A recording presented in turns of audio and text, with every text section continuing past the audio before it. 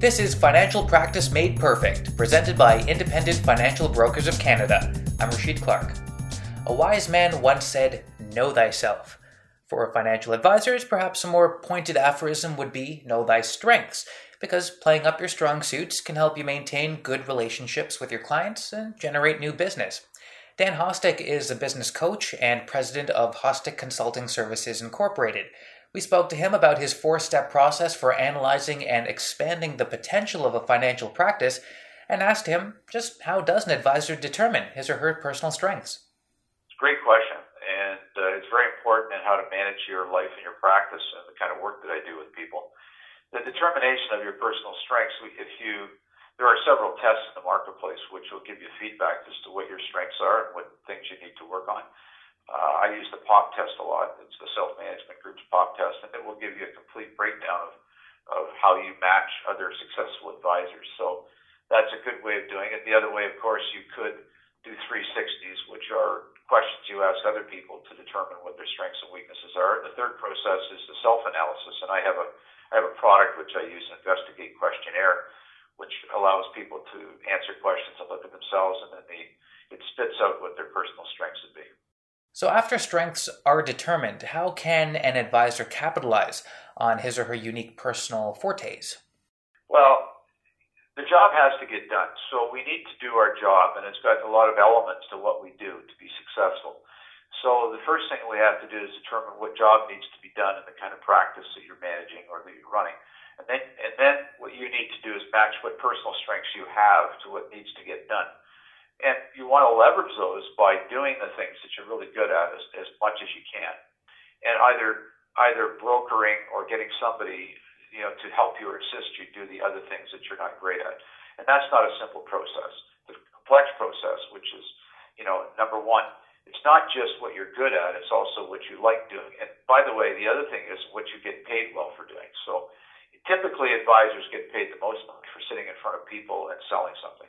So I always try to get them to understand that's likely one of their personal strengths, that they're really good in front of people. The people orientation skills are probably high, and so we get them to do the things that generate revenue, and then we can talk about all the things behind the scenes and how to get those things done. So leveraging or capitalizing on their unique personal strengths is actually to do the things that you're really good at that generate revenue and get the job done for your clients.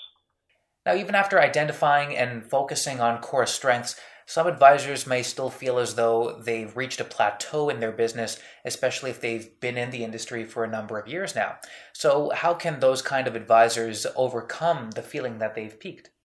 That's a great question. It's actually an absolutely critical question for the industry, particularly into the distributions. For a one-man experienced shop or one-person experienced shop, they wake up one day and say, I can do better, I can do more, I can do whatever. So what you have there is you've got a complex situation whereby somebody's trying to improve themselves, and then the question really is, how do I improve myself? How do I get better? In other words, I plateaued because I've developed as far as I can using the system that I've got or the facilities I've got or the people I've got around me. And sometimes it takes an outside third party to recognize how to grow and how to get better. So that's the kind of work that I do as a coach, because I do my 4-step process. So I'll just introduce that right now. A 4-step process I have, which I've used for years. I continue to refine it and develop it as I work with people.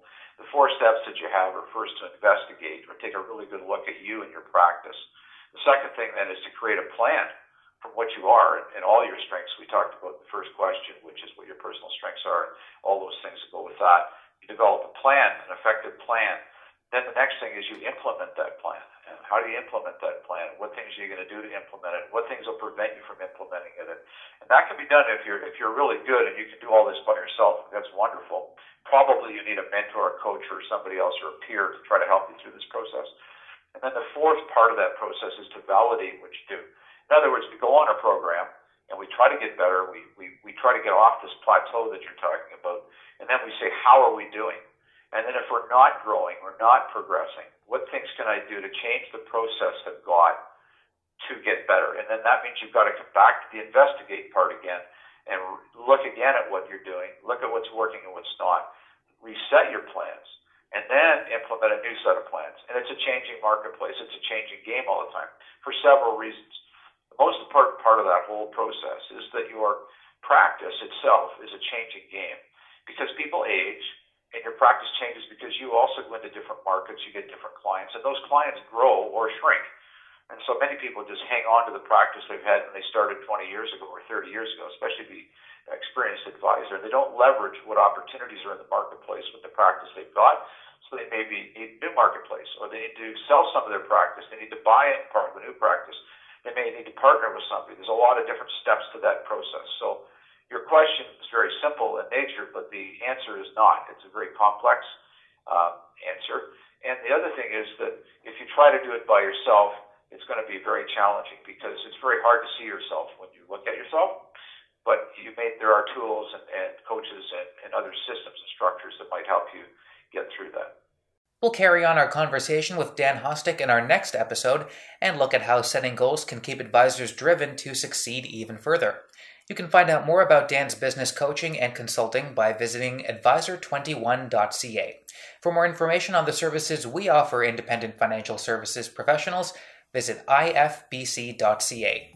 That's all for this episode of Financial Practice Made Perfect. Remember, you can subscribe to the show and catch up on past episodes through iTunes, or find us on SoundCloud at soundcloud.com/independentfinancialbrokers. I'm Rashid Clark. Thanks for listening.